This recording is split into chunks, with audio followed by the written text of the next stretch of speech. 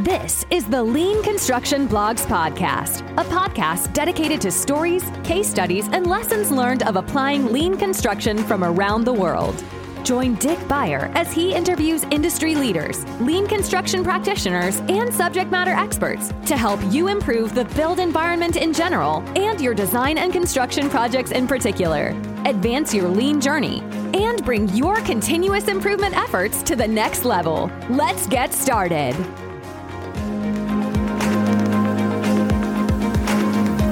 Hello, everybody. This is the leanconstructionblog.com podcast with Dick Beyer. And I'm Dick Beyer. Welcome. Thanks again for joining us. Thanks for joining last week when we had Dean Reed, LCI member number one on. Today, we're going to continue with our string of number ones because the job of this podcast is to tell the story really of the built environment from the lean design and construction perspective. This number one is the first guy who ever gave me and Dan Fauché a job in actually implementing lean design and construction. He was the guy that hired us to be the partnering representatives at the California Prison Healthcare Receivership, CPR, and we were hired to be the lead facilitators for 19 months. So today, folks, I am really pleased to welcome my good friend, Bill Proctor.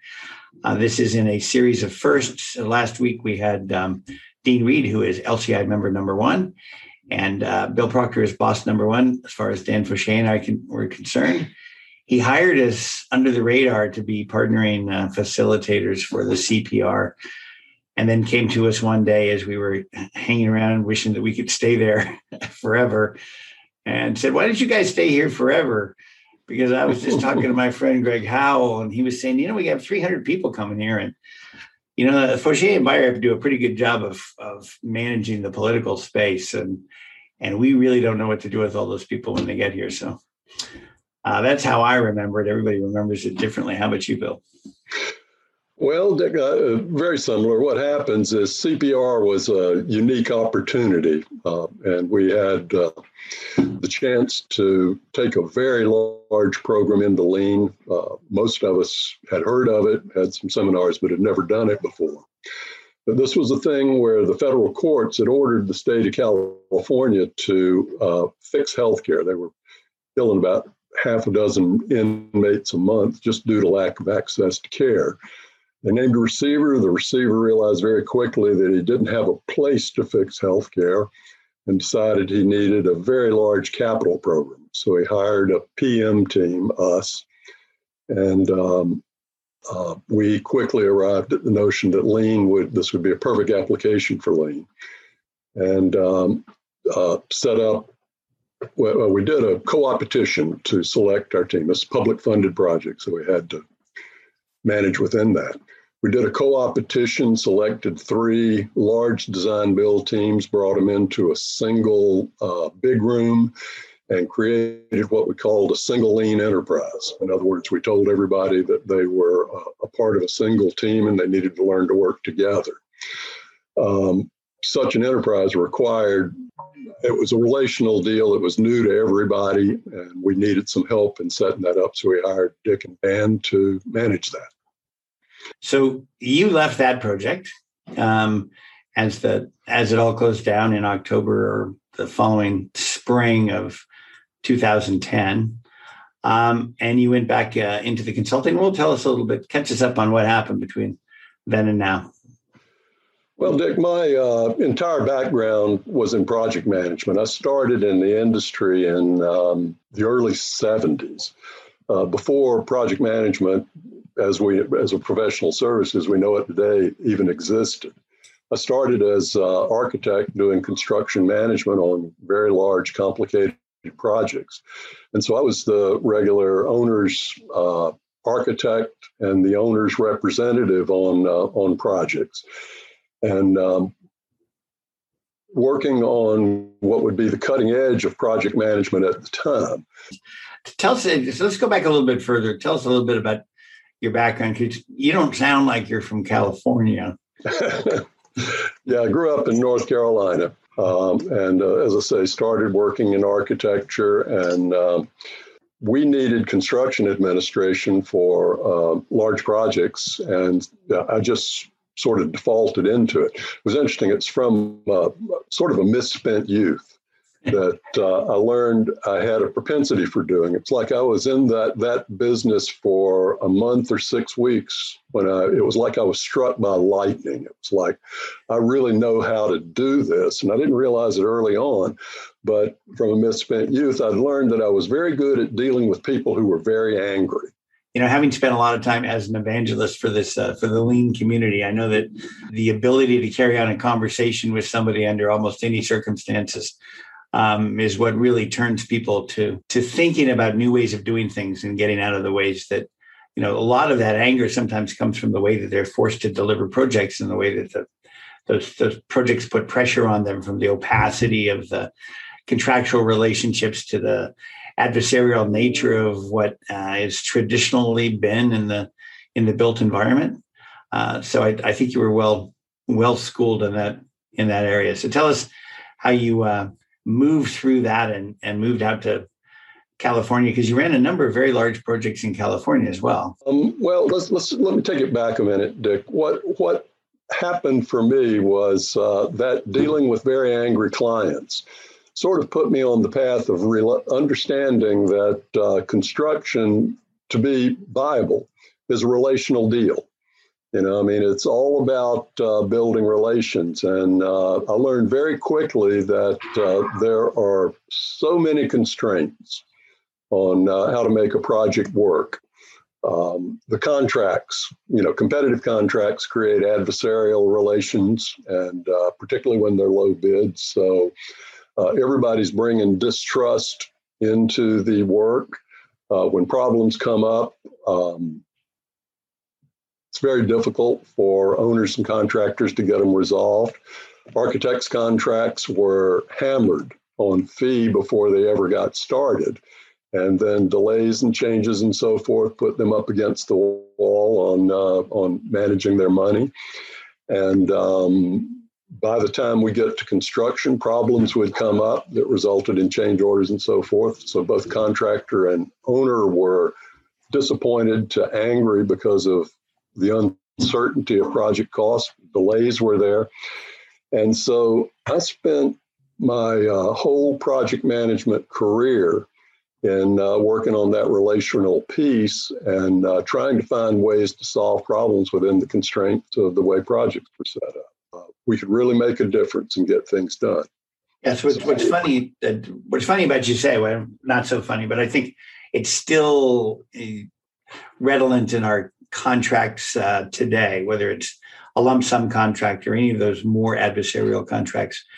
If you think about all of the time people spent trying to make claims against each other and all the people that went around trying to detail evidence that they would use either in litigation, which was exactly when you were building those things, that's when I was doing, big construction litigation and finding out many of the same things that you were finding out, but I was finding out at the end of the line where everybody was out of money and out of patience and out of any kind of grace.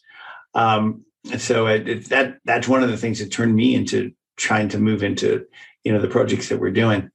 And then when the receivership program came along and we were offered the protection of a receiver, we had to comply with existing contracting statutes, but we had a lot of room for flexibility in what to do. And then Will Lichtig and Greg Howell and others approached and suggested the lien thing.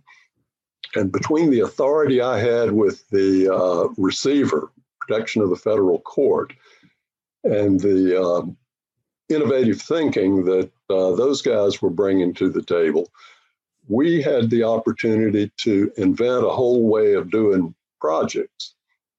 And so, how when you're doing a mission statement on a project, it's always 2 paragraphs and it's something about the project and then something about better, faster, cheaper. Right. I always wanted to find a shorter mission statement. And on this one, it was clear. It was one word, go, exclamation.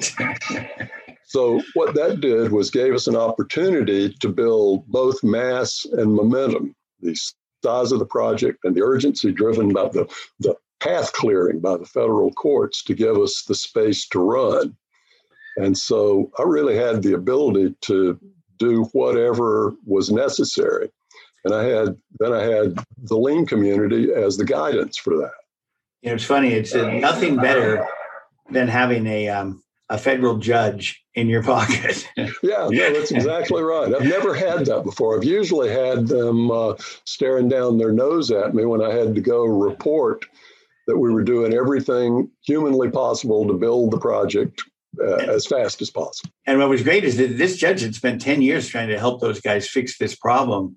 And he finally just said, don't make me come down there. And they made him come down there and he took it over. So tell me about how you got together with Will and Greg and some of the others and came up with the scheme about how you were going to really do this. Because not only was it maybe the second kind of integrated project delivery contract in the world after the Sutter Health guys, but it was $7 billion. I mean, pretty soon that's like a lot of money. Well, I hate to even say this, Dick, but, we did the traditional competitive selection process, submitted qualifications. They shortlisted the 3 teams. And then we stood for an interview. And after the interviews, Will Lichtig was on the interview panel, and he came up to me and said, do you guys know anything about lean? And I said, well, I've been to several of Greg's coffee and donuts seminars where he talked about it, and it's really exciting, but I've never done it. And Will said, well, would you be willing to embrace it? And I said, I would. I'd really like to learn how it goes. So we won. And then it was, how on projects, when you engage them at the very beginning, everything's possible, but everything's a constraint. Right. And so with Will and Greg, right out of the box, we started talking about how this could work and how we could, we started originally by saying, can the court enable an integrated project delivery agreement? And we realized from the lawyers that we weren't going to be able to do IPD as you know it, but we decided that we can adapt design build, public funded design build to comply with statutory requirements, with the judge helping clean up the ambiguities around the edge, and take design build way into IPD industry. Right.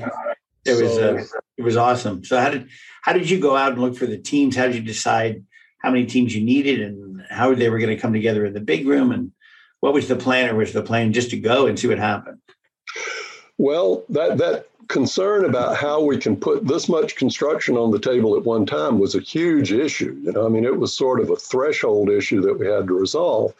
And Will and Greg suggested a co-opetition, which they defined as selecting 3 design build teams at one time. We had to do the traditional procurement process, qualifications, interviews. We decided to move very fast on doing that. But we advertised for that we were going to select 3 teams, but it wasn't going to be on cost and speed of construction and experience of the teams. It was going to be on how they would collaborate. And we explained that it was not going to be 3 separate teams competing with each other for the projects. It was going to be a single team with everybody working together. And the measure of who got to do the first project was going to be on their transition to a high level of collaboration and the value they brought to the table in that development. The short answer was within a month, the teams were working together so well that we decided we were going to award 3 projects at one time to that collaborative enterprise, divided up in a way that was yet to be determined. It's hard to describe how transformative that decision was. In the first days, Hensel Phelps, Clark, McCarthy, DPR, and 8 architectural firms you would have heard of all came into the big room and sort of were watching each other, just thinking about how is this going to work? But within weeks, I knew that it was going to work when I saw that the lead estimator, I mean, their chief estimator for two of the big contractors, had become very close collaborators and were cranking out a wisdom on cost management that I'd never seen before. The architects were sort of elbowing each other in the room in the beginning, and then very quickly, the best and the brightest in that group started to rise to the top, and we were able to build a single team of some of the smartest corrections and healthcare design individuals in the country that were working as a single unit. Yeah, it was a very cool. It was a very cool team. I remember one of the very first things we had to do was like triple the size of the IT room, because all of these people needed to connect back with their, home base to be able to get all the documents and the support and all the rest of the stuff that they needed. And that the people back at their home bases were going, whoa. You want us to, you want HKS to hook up with the HOK system? I mean, they're going to just steal everything we have. And getting through all of those issues was fantastic. And it was so much fun to be there during that time, so that we saw that evolution of people who had worked in private offices and had been used to, mahogany desks and espresso machines, coming into, a half an acre room filled with plastic tables and data drops and monitors everywhere. And it still is the most mobile, conformable to your needs space that I've worked in. And I've been in, 30 big rooms where we've tried to replicate the energy that was in that room on a regular basis from Tuesday till late Thursday night. And then the energy that followed at the Sheridan Bar downtown after that. I mean, it really was a big part of it. The relational part. It was interesting, Dick. One of the things Will and Greg pitched in the beginning was big room, and I had a vision of big room. I said, program this big, we're going to need like 3,000 square feet or something. And by the time we had finished designing how the program was going to operate, I went out and rented 16,000 square feet. And as you remember, we filled that up to contain the people and the energy. And it was largely about wall space, just enough room to pin everything up, Right. Yeah, we did. I remember buying, about 40 rolling whiteboards so that you had more space to pin stuff up on. Yeah. And it was really interesting how that project morphed, because at the end of it was supposed to be basically from June to Halloween. And then the teams were going to go home and they were going to design some stuff. And they'd come back in November and present and say, and then you'd say, well, here's the first fastest. You get the first project because this was the best kind of overall solution. But at some point in time, we decided that really we loved like so many different people on so many different teams. And then there were some people on every team that you kind of, so it was difficult to pick a team. And I think, as I recall, what ended up happening is we picked an all-star team from each of these different teams to say, come back and really let's finish up these prototypes with this all-star team, which was such an amazing experience from my perspective. I think that's really what accelerated us into doing all the really good work that was done there. From a project director point of view, Dick, coming from, traditional prescriptive project management and having a pretty good understanding of its limitations. If you think about a command and control approach, it would have been frightening to think about how do you organize that into battalions and all of that. Oh, yeah. to get the work done. And what was most satisfying for me, I think, with the guidance of the lean guys in getting our operating system in place, was that my job changed to something that was extremely satisfying. And that was the realization that this huge team, once they understood they were empowered to be creative and innovative and collaborative, they took off. And it was self-managing. The creativity was rolling so fast, and was rolling into the big room and all the processes that you and Dan were facilitating, that I realized my job was to make sure they had the tools and resources they needed to clear a path for them and get out of their way.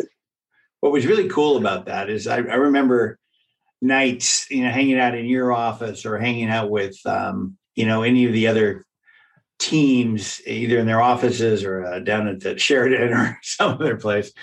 And I remember you would be scribbling up on your wall. You'd be like laying out this whole process. And then there'd be guys like Wayne, who's out there, scribbling up his own process. And then there was, some of our architect friends like Stan Chu and Michael Roberts, I think it was, or Richardson, or whatever his name was, from Arizona. And everybody had their own like thing. And then we would bring these things together, and they would just get stronger as they were brought together. And then all of a sudden you would sit back in your chair and you'd say, okay, I like that one. Go make it be true.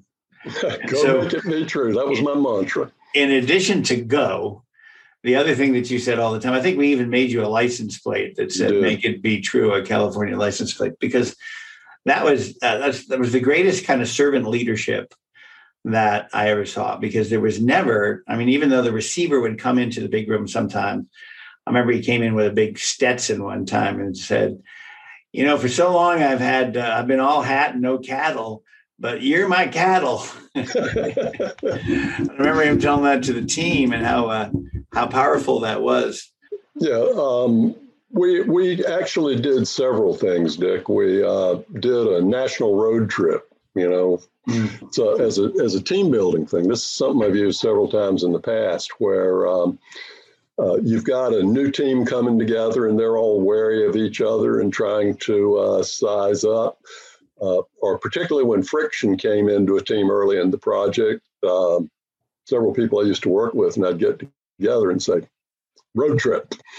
Right. And so we would load everybody into a bus or in airplanes, and they always had to be 3 days so that you had 2 good road dinners in the process. And we'd go see many things that were inspirational during the day, and then get together for a big dinner with a lot of wine. That was important. Right. and do the relations development and the first steps in creativity. And so we did that. And the road trip you're talking about, we went to the state's existing healthcare facility. And what was apparent to us, what jumped out at us, was the nature of the challenge we were trying to deal with. How do we invent a prison healthcare that's not this and meets all the criteria that the court was giving us for fixing the problem? Think about it. The real challenge for us was, our mission was to create facilities that would allow for providing constitutional access to healthcare, which is a very low bar to begin with, but it had never been designed. Nobody knew what it was. So we're designing a very large thing very fast to a standard that doesn't exist. And so we were inventing the standard and then how to comply with it, but not exceed it. We couldn't spend a dime more than necessary to provide that minimum constitutional access to care. It was a great thing to rally people around, though. What a great value to define what is a constitutional standard of care, and to think about, I always think of target value design as creating the values first. Here's the value proposition for the owner. We have to deliver constitutionally mandated healthcare to prisoners. And then what does that look like in terms of big ideas? So what are those huge ideas that actually accomplish that value before you even start designing something, before you start spending any money at all? You've got these ideas of translating values into actual products or solutions. Let me take you around the corner here a little bit, Dick, to the thing that was really my challenge there. The receivership and the urgency for the healthcare gave us the impetus we needed to drive the project. The federal judge and the receiver were willing to open the door for us to do anything within statutory limitations and to get it in place as fast as humanly possible. But, and we had a very creative team, we had a very creative process, but my job was to manage all of that. And we didn't talk about it a lot, but I was challenged with managing it within the statutory limitations as well. And we started with the existing best practices of project management at the time. And we really moved hard away from those standards in order to just make this possible. So after the program, how do you take what we learned and apply it to the industry?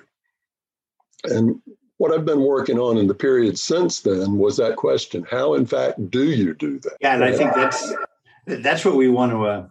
I think we really want to deeply explore that, because the team that you brought with you was not necessarily fundamentally geared to change the delivery of project management as it had been developed in the very opaque, non-transparent, adversarial relationship. And I remember one of your subalterns having, 20 volumes of notebooks on what the policies and procedures were going to be. And I think you may have looked at him and said, yeah, we're not doing that. Yeah, not that. I'm not going to do it. And that goes to the heart of, I think, the fundamental challenge of implementing lean on a large scale, particularly in the public sector. But in the last 10 years, I've been doing it at the corporate level, large corporate level, the Googles of the world as well. And realizing that lean is fiercely constrained by a traditional process, and it goes all the way from the very first spark of an idea for a project through final completion and acceptance. And until the lean industry gets into the place where we're dismantling that and putting a new thing in place, I mean, at a universally applicable level, it's constrained. I think we feel it now. We're 10 years, 12 years after that project. And I thought we'd have the industry completely turned around by now. And we're falling short of that by some. You and me both. Well, in each in our own way. I think all the veterans of that project have gone on to try to change the built environment. I mean, that's what this podcast is really about: stories about people who've been out there trying to change the built environment. It goes beyond even acceptance of the facility. It goes into operations. It goes into tearing it down. And it is really how we make decisions about when we need buildings and what those buildings are going to do, and whether they, at the heart of the lean ideal, I think, is that you design buildings from the inside out, because there's something really beautiful about a building that works. And regardless of what it looks like, if it actually works and it functions, it has to almost by itself be beautiful in that sense. So I'm really interested in, all of us veterans have gone out and done things. And I'm interested in how it affected you and the thing you decided you wanted to go after, because that constraint that you talk about is really what Thomas Kuhn talked about in The Structure of Scientific Revolution. Exactly. And what Mr. Fuller talks about. Don't edit don't worry about the system that exists. Invent a new system that will so charismatically sweep people into it that it'll just get rid of the old system. And I think that's the challenge that you've described. Well, Dick, I used to draw a lot of interest, I guess, from analogies, sort of the storytelling to make very complicated things simple. Right. And my assessment of lean to date is that it's brilliant, and to the extent it's been applied, it's proving its value, but it's largely standing outside the fence where they keep the beast. And for reasons that are complicated, just hasn't gotten inside yet. Well, this is the great thing about my transition to Canada, and I tried to get you up here. As a matter of fact, when we went after this center block project, we went after it together, and suddenly they kept changing. We were the only team that qualified under their original qualifications, and then as they kept changing the qualifications, they began to eliminate you because you had been on so many long-term projects that, and then I tried to get you up here, and you came and visited for a little bit and went around and met with some folks. And I was just so sorry that I couldn't get you here because the issues that we have now are so exactly in line with the experience you had to try to get those things fixed and resolved, Well, a lot of what I decided to do, Dick, the obvious choice, and a lot of people that are the leaders of Lean have done this. But what I decided was I didn't want to go pitch Lean on the coffee and donut circuit, the seminars that are long on vision and promise and just, come on, fellas, do this. And if you do it, magic will happen. I felt like that if we were going to really flip it over, we really needed to go into the engine room and manage it hands-on from inside. Right. And what follows on that very quickly is that Lean as we know it starts in the middle of the project, after most of the decisions have been made. If you think about the McClamey curve, which is the thing that describes that the earlier you make decisions, the more flexibility you have and the less they cost. And as time goes by, they get more expensive and harder to do. When we draw that McClamey curve, it's often drawn at the start of construction. People are starting to pull it back. Contractors are starting to pull it back into pre-construction, saying we can add value here by estimating and helping review the documents and so forth. And in the last few years, there's been a lot of action on Lean during the design phase. But I look at what's being done and sort of tears come in my eyes and thinking, we aren't there yet. We're missing the whole point. And so what I've been working on is that the place to start Lean is back at that very first spark of a project, that point where sperm meets egg on the for the idea. That's where I get in trouble. There's nothing wrong with that. It's the right analogy. Yeah. But what happens is, let's go back. At the very beginning of a project, everything is possible. Everything is a constraint. And what that means is every decision we make from that very beginning of the project creates constraints for everything that follows. And it moves very quickly. And before long, we've got a lot of decisions made and a lot of constraints thrown in place. But we fail to even address the biggest constraints that are going to affect the project after it's down the road. And so we find ourselves working with outdated contracts and with outdated organization structures, and particularly project management plans. Right. The way in which the work is going to be operated. So what's really interesting about what you say is that in the last 3 projects that I've gotten on, you and I often sing from the same very same choir sheet, and I've been lucky enough to be up here in Canada where I've been able to actually influence the way that IPD is rolled out. And the last 3 projects, I've been a partner in those projects. So I sit in that risk pool. I sit in my profits at risk. I'm a voting member of the project management team. So I'm inside where I can actually do something about it, as opposed to a drive-by consultant who gets to, wander in and see if all the stickies are in the right order. Right. The difficulty, and the difficulty that you're pointing out, is that we want to be on those projects at the very beginning of design, at the very beginning of programming, even from the owner's standpoint, because that's where you can influence it. But because of the way that projects are funded, They typically need to have an elevation. They typically need to have a board of trustees to approve it. They typically need to have some basic design. And so you almost come onto all these projects at schematic level, where lots of decisions have already been made, and all of your options now you're constrained not only by quality, time, cost, and safety and sustainability. Now, I think that one is added to every one of these projects. But you're constrained by the fact that the building's been developed, and the way that they have done it means that you can't do it another way. And you're stuck with it. And I think that the architectural piece of this is that, in my experience, and this has been borne out by my target value design workshops that I've done around North America, is that once the architects start drawing, that's the building that you get.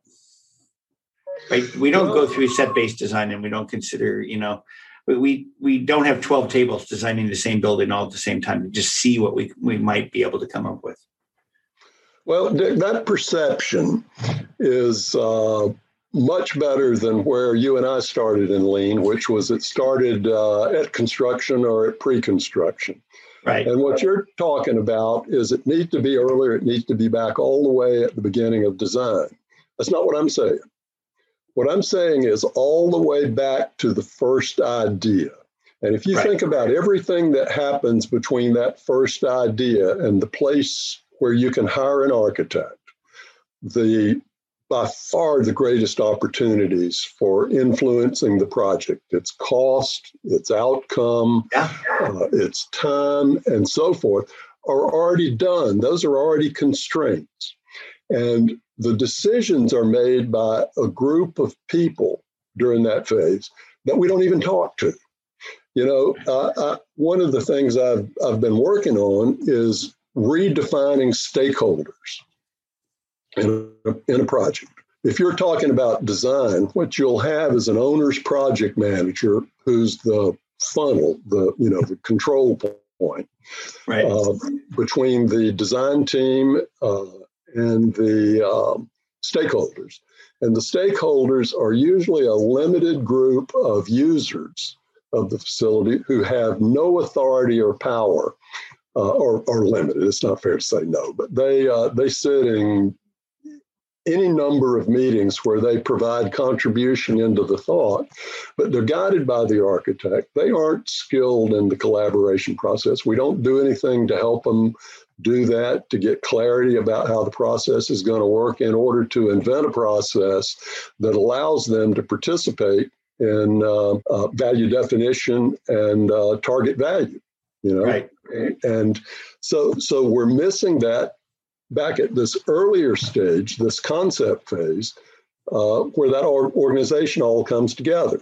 When we talk about stakeholders, we're almost always talking about the operators of the building. If it's a university building, we'll talk to faculty and department heads, and there will be some administration folks and some operation and maintenance folks and so forth. But if you go back to the beginning, think about stakeholders. Think about wherever the concept of the project comes from. It's usually a board of directors or something like that.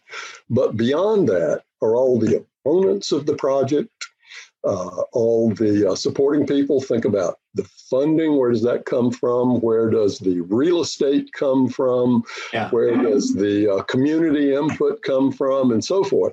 And I realized that during that very first phase, if we aren't managing those stakeholders, then they still have a vote. At somewhere along the way, they have a decision-making capability that's going to trip up the project.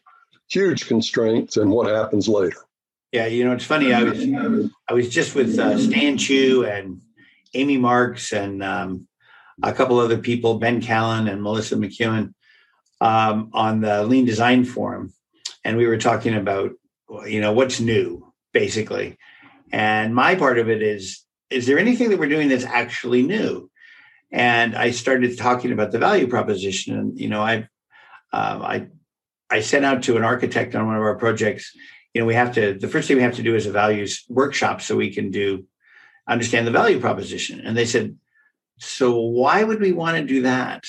I thought, whoa, this is pretty crazy. Let's talk about why. So what I ultimately did is exactly what you did. I started talking about value from the customer's standpoint, but the customer in this conversation is the planet, it's the community, it's the healthcare system, it's the folks down the street, it's everybody who is going to be interacting with this facility, and that becomes, and the first question becomes, why do we need a facility in the first place? Let's think about what are the other ways that we could be doing this. I've been reading Wendell Berry recently. I don't know if you know Wendell Berry, but he's a great curmudgeon in only the best way. And he had a great line about nuclear waste. And he was talking about Edward Wilson's Consilience book, right? And he's talking about, Wilson thinks that we're always going to figure stuff out. So we just go ahead and we do nuclear energy without worrying about what we're going to do with the nuclear waste, because we'll figure that out. And Wendell Berry comments, wouldn't it have been nice if we had thought about that before we started employing nuclear energy? And I think that's really what you're talking about. It's a Wendell Berryism to take this back. I don't know if you remember that chronology of a lean project that I did that has some currency in our community, but it starts right back there at the very programming idea. And even before, is what you're saying, is as our needs for facilities and reactions, countermeasures to those things that happen in our world where we need some watertight place to do some stuff. We should be thinking a little more deeply about that. That's why I think about what we're talking about is the built environment, and it's much bigger. So what I've been doing, Dick, if you go back, what I was saying is I wanted to stay away from the coffee and donut theory approach and managing hands-on. And when I find a client that is willing to take the leap, we'll come back to that in a minute because that's a huge issue. But what I'm doing for that very first concept phase that we're not dealing with is organizing a whole new set-based team. So it's got all the elements that we're using in Lean, which is a core team, and then the various sets or clusters, or however you're referring to that now. But it's a different organization. What the core team here is the owner's representative, but it's got a representative from the top decision-making authority as well. And then one or several of the key stakeholders, let's call them the influencers of the project. But then the sets are funding and real estate and legal, essential if we're going to invent a new kind of contract. We end up arguing about what's statutory and what's policy and what can change and what can't change. And we do battle up in the front end. Happens because a project manager, usually an outsider, steps up and says, this is possible. And we find that owner who's willing to take the risk and responsibility for changing everything. When you think about that in a government organization or in a big corporate organization, finding that person and helping them see a vision for how the project can be done and being willing to empower and take that step is the biggest decision made on the project. Fantastic way to think about the role of master builder type people, right? That's right. It's the role of master leader. Whether you call it project management or project leadership or project facilitation or facilitated collaborative relational development, whatever you want to call it, it is a skill of people who have been on hundreds of projects. It is, I refer to it as the role of the project advocate. So when I'm on these IPD teams, whether the owner's paying me or the team ultimately pays me, I said, every project needs to have a voice, and the voice has to be of the project and not of the interests. So somebody has to be able to bring that voice to the table on a regular basis. And I think what you articulated just now is how you find that voice, how you create that voice. So think about how one is given the opportunity to have that voice, Dick. To an owner, it sounds like P.T. Barnum, when you start the conversation.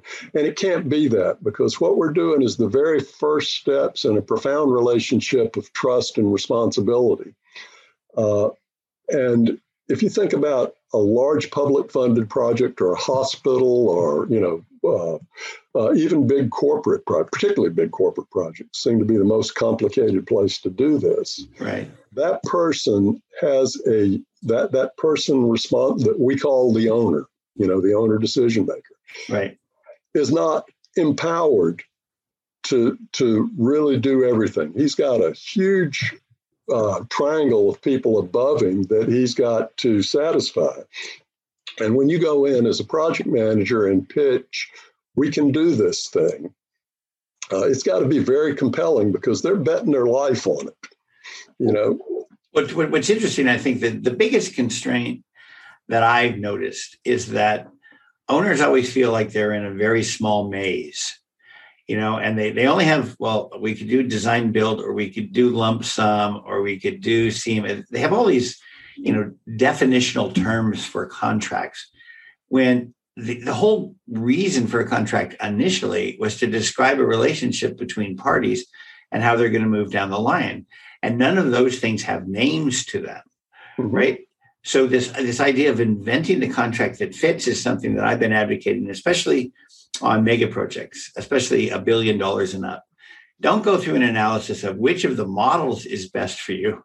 Go through an analysis of what you need and what you need the contract to do for you, and the creation of the relationships that you want to have. So taking Ian McNeil to the next level and saying, these are relational contracts. And I don't think of them as collaborative contracts, because collaboration is one of those things that you can really only do with a small group of people who know what they're talking about, right? To collaborate to an end. It's really much more cooperative, relational, team-based, project-based, however you want to kind of holistically think about it.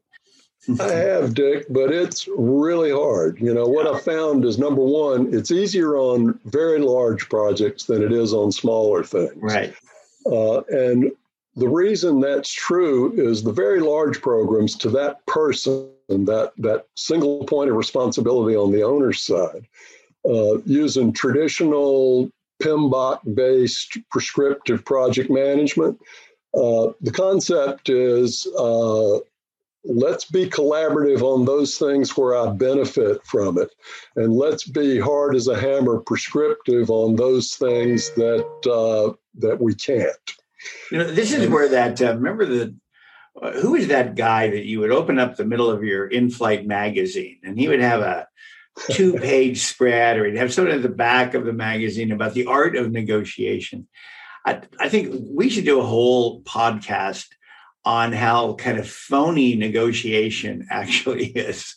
That the idea that somebody wins and somebody loses is just that no one's ever going to get anywhere with that, because the loser always resents it, and they're always looking for a way to get back at it. So it has to be this kind of relational discussion about what you want as an owner, and you should be able to get it from the community. This is fundamental change in the way we think about construction. It's even fundamental change in the way we think about lean. But where it starts, where the key to this thing is me as the project manager sitting with that owner's representative responsible for this thing. And it's me explaining why the traditional process is going to be a problem, and making a promise, and it's got to be an informed promise. It can't be empty. So I've got to explain it in a way where that person understands the risk and so forth. And I'm asking them to risk their life, their future, their experience and everything, because the change is deep. And when we go up and recommend it up their chain to the decision makers and out to that group of stakeholders, that's a huge promise where the control of it is not yet promised. That's Right. where we learned from CPR about building mass and momentum for change and being accountable and responsible and running. But that decision to go forward in that way sort of involves me and that owner sort of making a slice in our hands and a blood brother kind of handshake. And it's a promise where we've agreed that we're going to do this through good and bad, through most difficult problems, highly unpredictable, through fierce opposition, because change does not come easy to each person we're requiring to change, who's realized at some point what it means to them. Well, as a guy who invented the mantra, make it be true, it sounds like you're out there making it be true for those guys. And when they get close, I can just see you leaning in, putting your arm on their shoulder and saying, Jennifer, we're going to make this be true. Let's go do it. And the partnership, Dick, is Butch and Sundance standing on the cliff with guns ablazing behind them. And that owner's saying, we can't jump, it'll kill us. And we're going to die anyway, but we're going to make it be true. That's what we're going to make it be true. And it's going to be fun. It's going to be successful.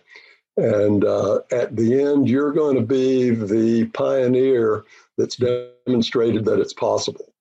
Well, that's why we gave Pioneer Awards to Greg and Glenn coming out of LCI. Well, speaking of fun, this has been a hoot, Bill. It's always great to catch up.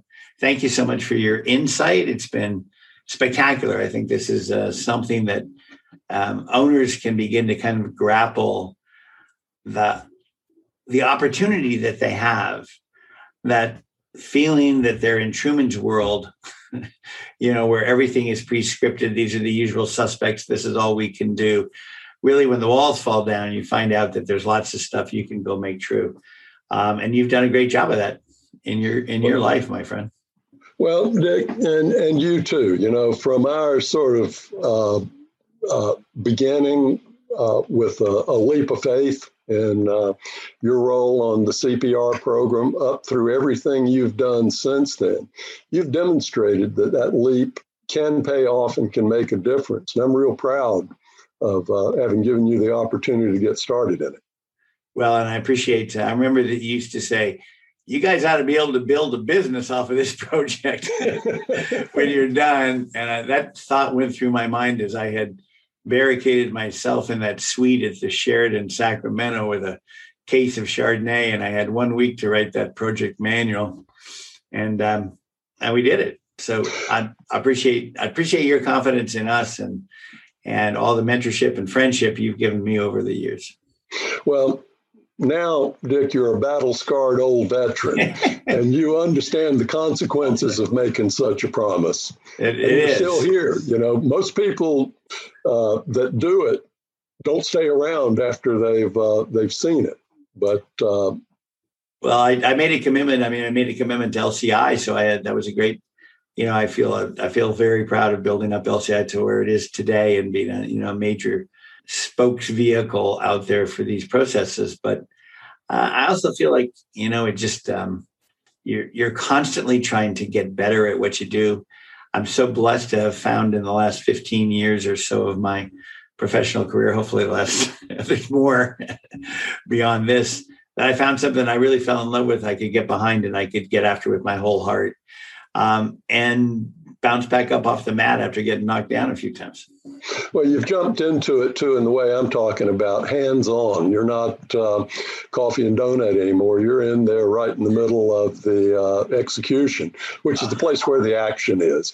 And the beauty of it is there's wide open opportunity in Lean because there's so far to go and so much to do. And so much benefit to gather, just knocking out some of the things we do that keep people up nights. So I'm not going to keep you up any longer, even though it's 11-hour difference in time zone between Canada and everywhere else in the world. Yeah. So thanks for spending some time with us today, Bill. It's been great. Happy to do it. Thank you for. All right, buddy. Thanks. Thank you for tuning in to the Lean Construction Blogs podcast. If you've enjoyed this episode, please help us spread the word by sharing, subscribing, or leaving a review on your preferred podcast listening platform. Remember to join us next time as we continue to lower the barriers to applying lean construction and help take your lean journey to the next level. And don't forget to visit the Lean Construction blog to stay up to date on our latest podcast episodes, weekly blog posts, monthly webinars, and upcoming conferences. We hope to see you on the next episode.